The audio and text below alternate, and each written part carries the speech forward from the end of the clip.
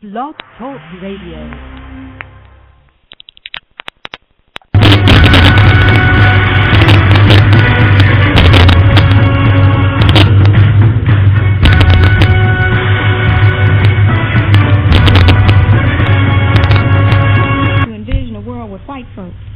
Without white folks, and be able to raise the question, what is it that we're going to do independent of white people? It is very, very hard for us to envision a world without white people. But we cannot create our own agenda until and unless we can define an agenda that can envision a world in which they don't exist. Now we have to wake up and come back to the reality of them. But certainly when we talk about a future, we have to talk about a future from our point of view and our historical understanding of reality. All right, module everyone. We just got finished with 2 good hours on the expanded show. And believe it or not, there still was some stuff that I still wanted to get out and to just try it out, see how it will work. Come back over to the old stomping grounds and do the overtime over here. We'll see how that works. If it doesn't work, then we'll know not to do it that way anymore. So yeah, what'll probably happen is the majority of the shows will be done over on herukaanu, and I think he said he's going to change the name to Black Power Network because I get 2 hours and maybe even 2 hours and a half over there, and that's where I'll be when I want to do the long talks, when I've done some research, other stuff like that. The only times I will forego the 2-hour format and specifically use this 45-minute format will be if I was busy and didn't get time to do all the research, or if I'm just doing a more straight off the head type of discussion, or something pissed me off and I'm ranting, or somebody did something good and I'm ranting in the positive, something like that. That's when we'll go ahead and use this 45-minute format for the most part. But definitely check out both of them just to make sure, when I'm on and which one I'm on and stuff like that. Cross-pollinate the audiences, if we will. So we left off with, on the other side, with Marable trying to make Malcolm into a humanist, basically. And I played a clip, his own word, Malcolm's own words, Baba Omowale's own words. After he came back from Mecca, January 7th, 1965, after the postcards, after all of that, he basically said, it would be stupid for you to think that I would change when the conditions that made me the way I am haven't changed. You got the wrong man. He's a Muslim. He believes in the brotherhood of all men, but his religion doesn't make him a fool.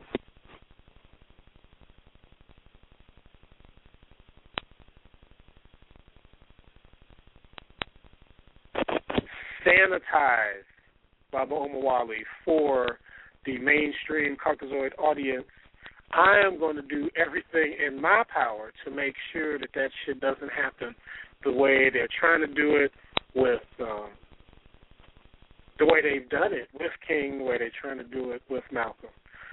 And again, for anyone that's just tuning in and they're going to get the archives, this is the continuation of the 2-hour discussion that we had on Blog Talk Radio, herukaanu. I have an expanded format of 2 hours over there, and so that's where we first started this discussion.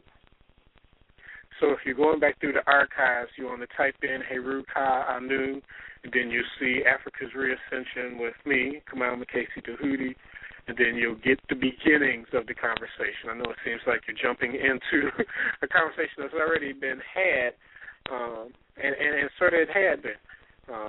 And we probably wouldn't have needed this extra time if I hadn't got distracted by some Arabic crap. Always trying to...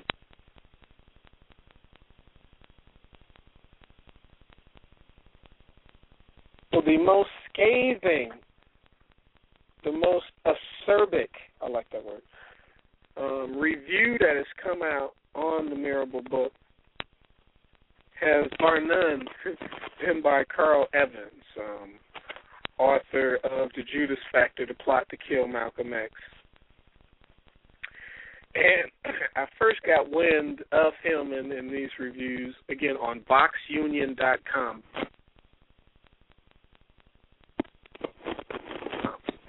And Richard Prince did an interview with him, and Evans' first take on the Marable book was he called it a fraud. A fraud and a failure, let me use it correctly.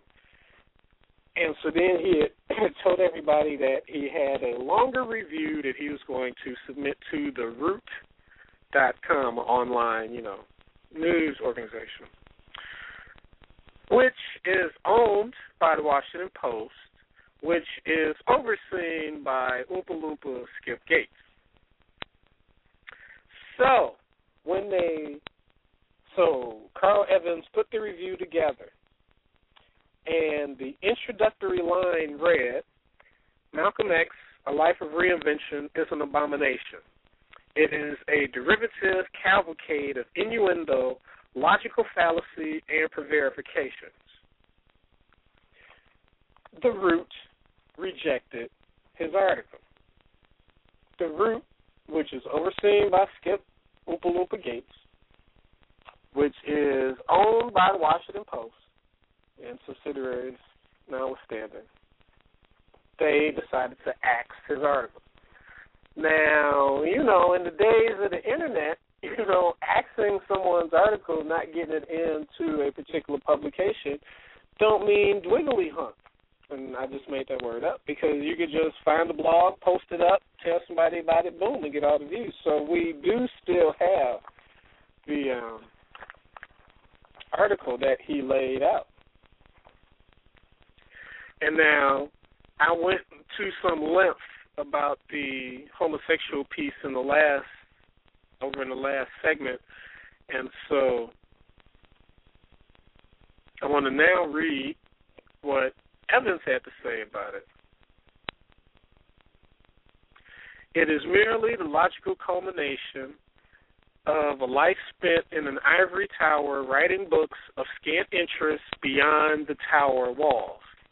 If the so-called public intellectuals praising the book were Marable's true friends, they might have at least apprised him of the hostile tone and lack of vetting on key allegations, the central one being Malcolm X's alleged homosexual affair. The media ran with this allegation without checking its validity. Malcolm X Marable claims falsely attributed his own sexual encounters with an older white man to a friend named Rudy. Based on circumstantial but strong evidence, Malcolm was probably describing his own homosexual encounter with Paul Lennon. The revelations of his involvement with Lennon produced much speculation about Malcolm's sexual orientation. All that comes from page 66 of the book. Evans then says, speculation by whom? Marable, that's who. There are 4 footnotes for this page, but none substantiate the scurrilous assertion, one that would be grounds for libel if either party was alive. The claim is juxtaposed by dozens of pages relating to Malcolm's maturation into selling drugs, pimping, including white women, burglary, and other crimes. If you look at the mugshot, the first in a valid 16-page photo section, you'll see a face of a thug you don't want to tangle with. Moreover, this is key and critical, and I mentioned this over over in the expanded version. Moreover, there is nothing in Malcolm X's far superior work to suggest that there was any touching of genitalia, let alone oral or anal sodomy. In fact, Malcolm X's autobiography clearly shows in the chapter titled Caught how amusing he found the strange things that made white Johns reach orgasm. One man, he wrote, ejaculated by sitting outside a bedroom door listening to a black couple making whoopee. Nor does Marable offer proof that the employer was homosexual, bisexual, or asexual. The only logical conclusion from the facts is that the man had unusual recreational habits. Marable offers no proof that the man didn't pay women to pour powder on her from time to time, for example, or that anyone employed by the man was homosexual. The proffer is a one ad for a male secretary. The ad ran twice over a 3-day period in one newspaper on one occasion. So again, like I said over on herukaanu in the 2-hour jump, that's something that if you're going to bring it up, you need page after page of the person you talk to, what they saw, where they got it from, what you got it from, all of that. And there's nothing. One page. And then you just, by using the phrase with circumstantial but strong evidence, then you go on and make this claim that Malcolm was homosexual. And then continue to come back and keep it in the reader's mind throughout the book. You never substantiated the claim properly, so shut the hell up about it. And unfortunately, folks who might not be as critical readers as some of us other folks are will take that and run with it and do stupid stuff with it. And so, Evans, he goes through, you really have to hear Carl Evans on VoxUnion.com. And like I said, he just interviewed him and got his, verbal take on it. These are just the review words that he published and wrote down.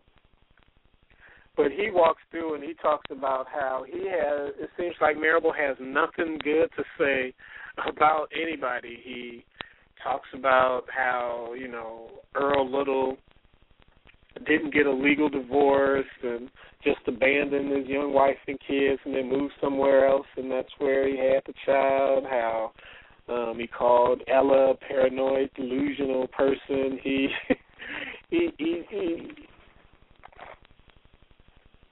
belligerent, paranoid, and reckless. In the preface, I'm reading again from the Evans piece,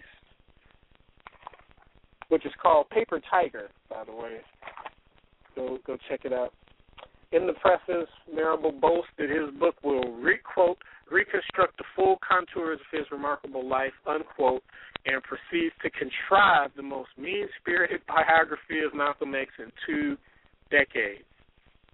The footnotes reflect heavy reliance upon people who were known enemies of Malcolm.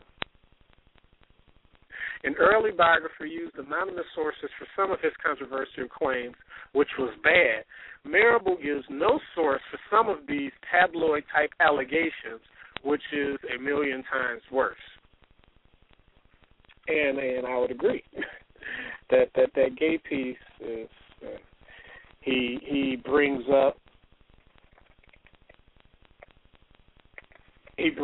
supposedly that he brings up issue with that Malcolm X supposedly had an affair with a woman. He brings issue with that Betty supposedly was supposed to have stepped outside of her marriage. He even calls into question the one document that I've seen this a couple of years ago, that a document that the FBI, that's within the FBI files, that alleged that Malcolm had written to Elijah talking about, his marriage and sexual issues with Betty. And, even Evans calls that into question. And so for me on that issue, I'm like, we have to have some type of way to be able to acknowledge, okay, this was a made-up document by the FBI, and this is a real document that they released.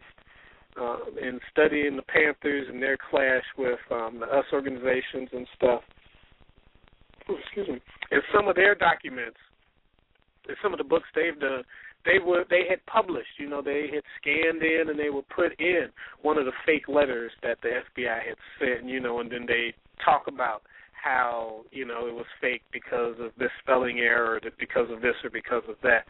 And so if Evans, is really going to get into questioning FBI documents, then we need some type of standard on how to go about doing it. Because we don't want to get into the piecemeal picking of, okay, I read this, I don't like what it says, so this must have been a forged document. I'm going to read this, I like what it says, so I'm going to use this. We don't want to do that. And so when I first read it, I was like, wow, that sucks. It's a shame that it's a shame that the FBI got this on file and had this deeply, deeply personal letter that Malcolm may have written to Elijah about his lack of sexual pleasure in the bedroom with Betty. So me and one other reviewer, we sort of took that as a real letter.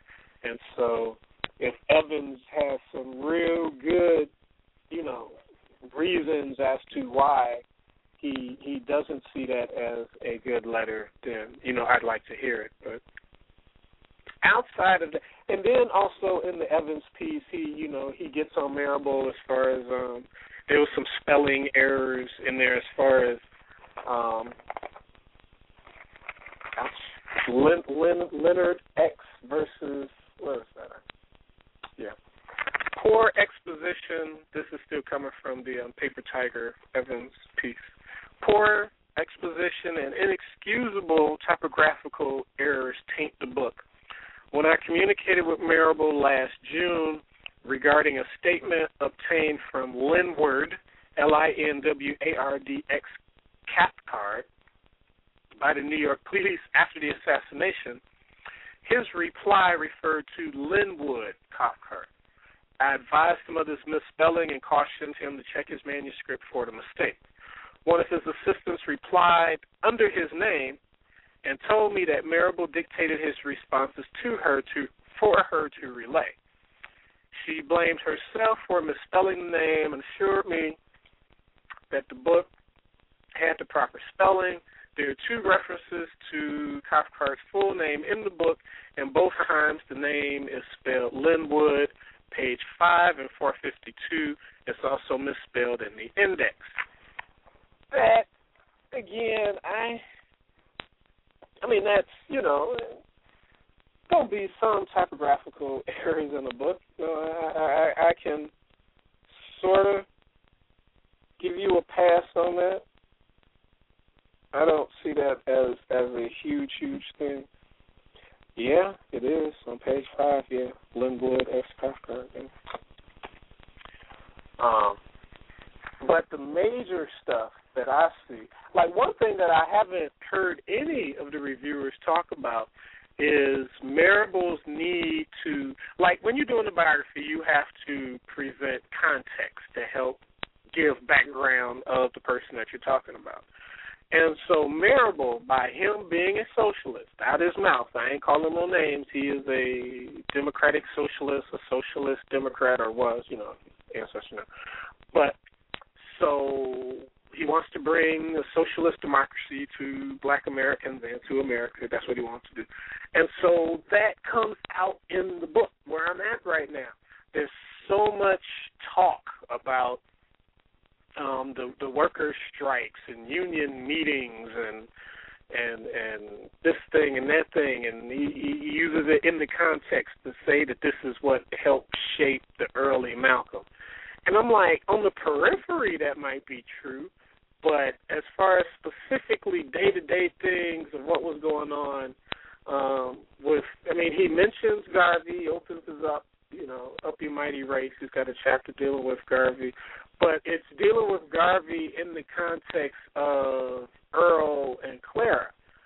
But you still have some remnants of the thought and other stuff, even when Malcolm was born and even when he got older, and it's those type of things that help shape him.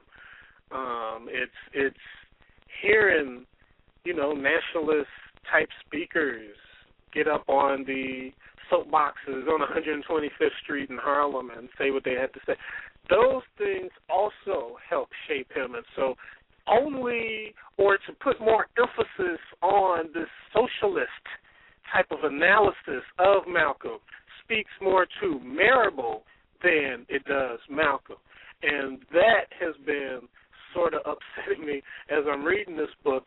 And one other person, I think it was, again, in the Zach Kondo piece, he basically said that this Marable writing about Malcolm is trying to make Malcolm into Marable, in the sense that Marable is trying to make Malcolm out to be this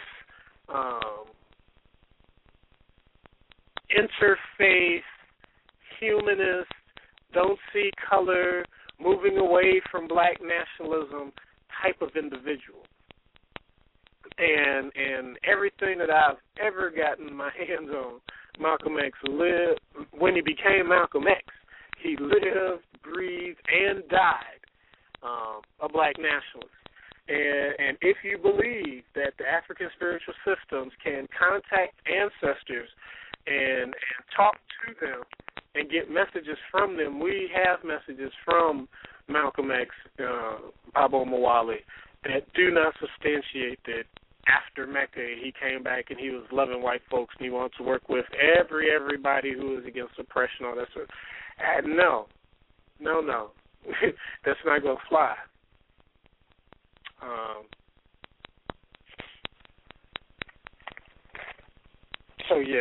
So that's one thing that I have not seen people talk about, this socialist leaning of Marable in the writing of the Malcolm X book, and that's highly upsetting.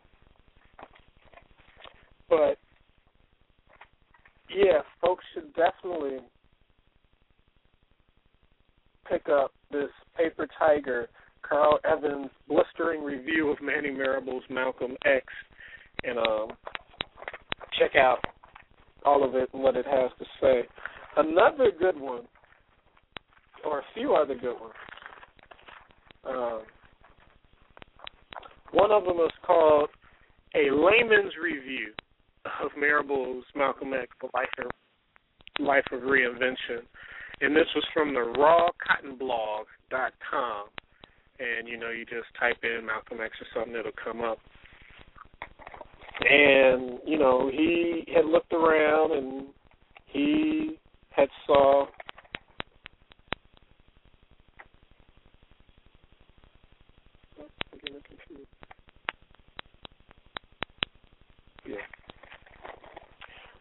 he had looked at some of the other reviews and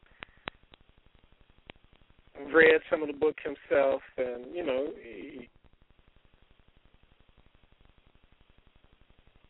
he comes to a conflicted conclusion in dealing with this as well. I want to begin this review by saying that there is surely not enough literature devoted to a man who to this day remains an enigmatic icon. Malcolm X, even in death, continues to ignite flames of passionate rhetoric from all sides of the globe due to the extraordinary transformations throughout his life.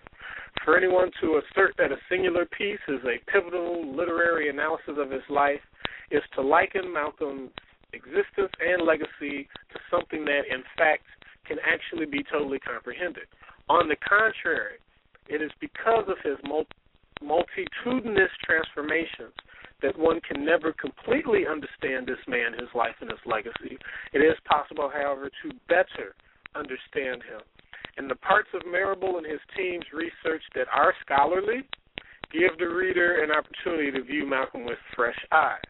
Now, I hope you caught the last part of that, because he makes mention to say the parts of it that are scholarly give the readers that hope.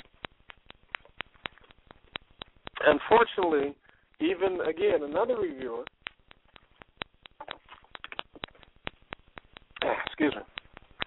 sees that a lot of stuff is unsubstantiated and is very highly tabloid-ish. In this manner, I'm continuing reading from this review, in this manner, and if your view of Malcolm was dictated solely by his autobiography, Marable's piece is a success. The best parts of this book come from places of fact. The research done in the criminal records of Malcolm and known associates, many of whom joined the NOI, trial transcripts, recorded eyewitness accounts, FBI surveillance, and various other primary sources is superb. When you're able to remove yourself from the subjectivity of one of the most passionate autobiographies written, you are able to appreciate and respect the Herculean research efforts of Marable and his team. Gaining unprecedented access to the NOI archives via Farrakhan, the FBI, and the NYPD truly helped underscore Malcolm's nuanced life of reinvention in a way that is objective, even-handed, and ultimately far more accurate than his autobiography could allow. If, however, your understanding of Malcolm was not based solely upon a single, subjective, highly crafted literary piece, then this book could leave you with more questions than answers. This is my experience.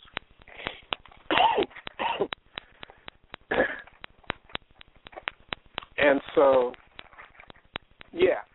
so now I have to add this in. What does this reviewer have to say about the homosexual piece? I'm laying this piece out as much as I can. One, because it's the one that irks me the most. Two, it's the one that's going to be talked about the most, unfortunately. So three, we need all different ammo from all different type of directions to throw it down, shut the gay community up that's going to try to hijack them, shut other stupid folks up that's going to try to put that above every other thing. So, still coming from the Raw Cotton Blog review of Marable's book. Relatively early on, Marable kind of drops a bomb that most black academics have heard before the book's release. Malcolm has a gay relationship with a white man. I'm sorry, what? Yeah, I said it. Malcolm X, gay relationship, white man. However, unlike the scholarly parts of research that immediately precede this quote-unquote revelation, this salacious piece of information is corroborated by hearsay from Rodnell Collins, son of Ella Collins, Malcolm's sister, and later on, Shorty Jarvis, Malcolm's right-hand man, who harbored tremendous resentment against Malcolm because Malcolm snitched on him. This sounds like gossip to me, not research. And it is here that my disappointment begins. Marable points to the part in Malcolm's autobiography that describes the tale of a quote-unquote friend or fellow hustler named Rudy who engaged in some play with a rich man from Boston. Marable himself admits the evidence, but indicates it is strong as well. Where is the strength in this evidence? Rodnell's insight is not proof of anything. In fact, there is no evidence at all to support the assertion that Malcolm engaged in homosexual encounters, gay for pay, or otherwise. In examining prison visit records, any concrete information about non-family visitors labeled friends in the prisoner's log has been redacted by the Fed, so the air of mystery surrounding who those friends were seems to be sufficient for Marable to posit that Paul Lennon was this role-playing, rich gay white man with an affinity for Malcolm. What is clear is that the fact that Malcolm did work for Lennon as a butler and occasional houseworker and listed him as a former employer while transitioning into prison life. That is all. That is all the evidence we have. No cum-stained blue dress a la Monica Lewinsky, no semen-stained underwear a la Kobe Bryant and his later dismissed rape charges, no dazed and confused strippers crying rape a la the Duke Lacrosse team.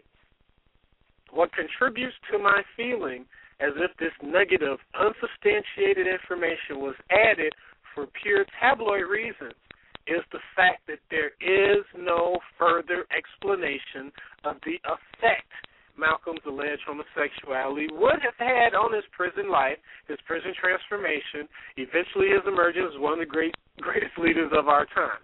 I think it is logical to assert that closet homosexuality would have done excessive psychological damage to Malcolm, such that his ideological development would have been severely stunted. But even if I'm wrong, Marable pays little attention to the effect such a secret would have had on Malcolm overall, and instead chooses to superficially and flippantly remind you of the fact that he tipped his gossip hand far earlier than he should by referring to these episodes as paid homosexual encounters and at one point outright labeling Malcolm a homosexual lover. And in the earlier part, I laid out those 2 page numbers where he did that. And then he ends, I cannot touch and agree with you, Professor Marable. I simply cannot. So, again, unsubstantiated, he doesn't break it down. He makes an allegation and moves on and then keeps coming back to it. And as Zach Kondo and Carl Evans and other folks and Jared Ball says, he probably added all that in the bedroom tawdry stuff to sell books. Not out of scholastic rigor, not out of really, wanting to air all sides of whatever. Because if that's what you're going to do, you substantiate all your shit. You don't just make a passing claim and then try to cover it up with circumstantial but strong evidence. No, F you. Especially you talking about somebody of the magnitude of Malcolm. You need to lay that out. And from every review that has been honest and that has looked at it, have all said it has not been substantiated. The New York Times article brings it up, flouts it out there, doesn't critique it, doesn't criticize it, just puts it out there, just mentions it, and moves on. And I think that's a damn shame. And I had the clip on the other show. I don't have it here, and I don't know if I can do it now. They probably kill my switchboard. But basically, over on VoxUnion.com, again, VOX Union, V as in victory, O, X as in Malcolm, Union, all one word, .com. Jared Ball has interviewed Carl Evans, the brother who wrote The Paper Tiger, the blistering review of this book, and who wrote back in the 80s the Judas Factor, the plot to kill Malcolm X. He also did an interview with Zach Kondo, who in the early 90s did a book, unraveling the mystery, the conspiracy, the assassination of Malcolm X. And so you get to hear their take on this book, people who have been involved with this research. And both of them, personally contacted Marable while he was putting it together. And I know Evans gets a mention in the book. I have to check again and see if he even came across Zach Kondo's work. Let me check now. Yeah, okay, he does at least mention it. Conspiracies Unraveling the Assassination of Malcolm X. So he was familiar with both of these books. But as far as the assassination piece, Both of those authors say Marable does not present anything new. Most of the stuff that he did is he's rehashing Kondo and Evans' information and just not giving them the proper credit for it. And so it's given the air that it is some new earth-shattering information. Now, of course, you know, with the book coming out and allegations being put on someone else, the person who it was put on, well, at least his lawyer representing Al-Mustafa Shabazz, at that time his name was Bradley. I think it was William. Yeah, William. At that time it was William Bradley. Marable, Allah, Kondo, and Evans point the finger at Al-Mustafa Shabazz as being the person who was the main assassin of Baba Mawali. And so at the blog.njnewjersey.com and at theroot.com, the lawyer representing William Bradley or Al-Mustafa Shabazz says that, you know, we ain't had nothing to do with it. He categorically denies he was involved in the assassination of Malcolm X. That's what his lawyer said. But, you know, we'll see how that part plays out if folks will reopen an investigation based on the information. If, you know, more folks will now pick up Judas Factor, will pick up Unraveling the Conspiracies, you know, pick up the Evans book and the Zach Kondo book, and move further. So the one thing, and I agree with Brother Jared Ball, is that go ahead and get the Marable book. Also pick up the Zach Kondo book and the Carl Evans book, and pick up even the White Boy, the Goldman book he did, The Death and Life of Malcolm X. Get all of those books and read them together to get a broad picture of Baba Mawali. This Marable book is not a definitive book as he touts it to be, and as his cheerleaders tout it to be. Where I'm at now, I personally can't fully comment on it because, like I say, I'm just to the part where Malcolm has gotten out of prison. And so as I move through it, I'm sure I'll have more to say about this book. So we're about to wind down to a close before they cut me off. Next week, don't forget blogtalkradio.com/herukaanu at 9 o'clock. That's where I'll be from 9 to 11. And excuse me. Drink some water.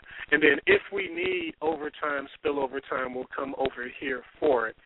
But blogtalkradio.com/herukaanu, that is where the expanded Africa's Reascension will be Sundays from 9 to 11. But check here for the archives and check here to see if I have any rant shows or any just smaller shows that are going on. So we've got at least 3 hours of Africa's Reascension possibly on Sundays now.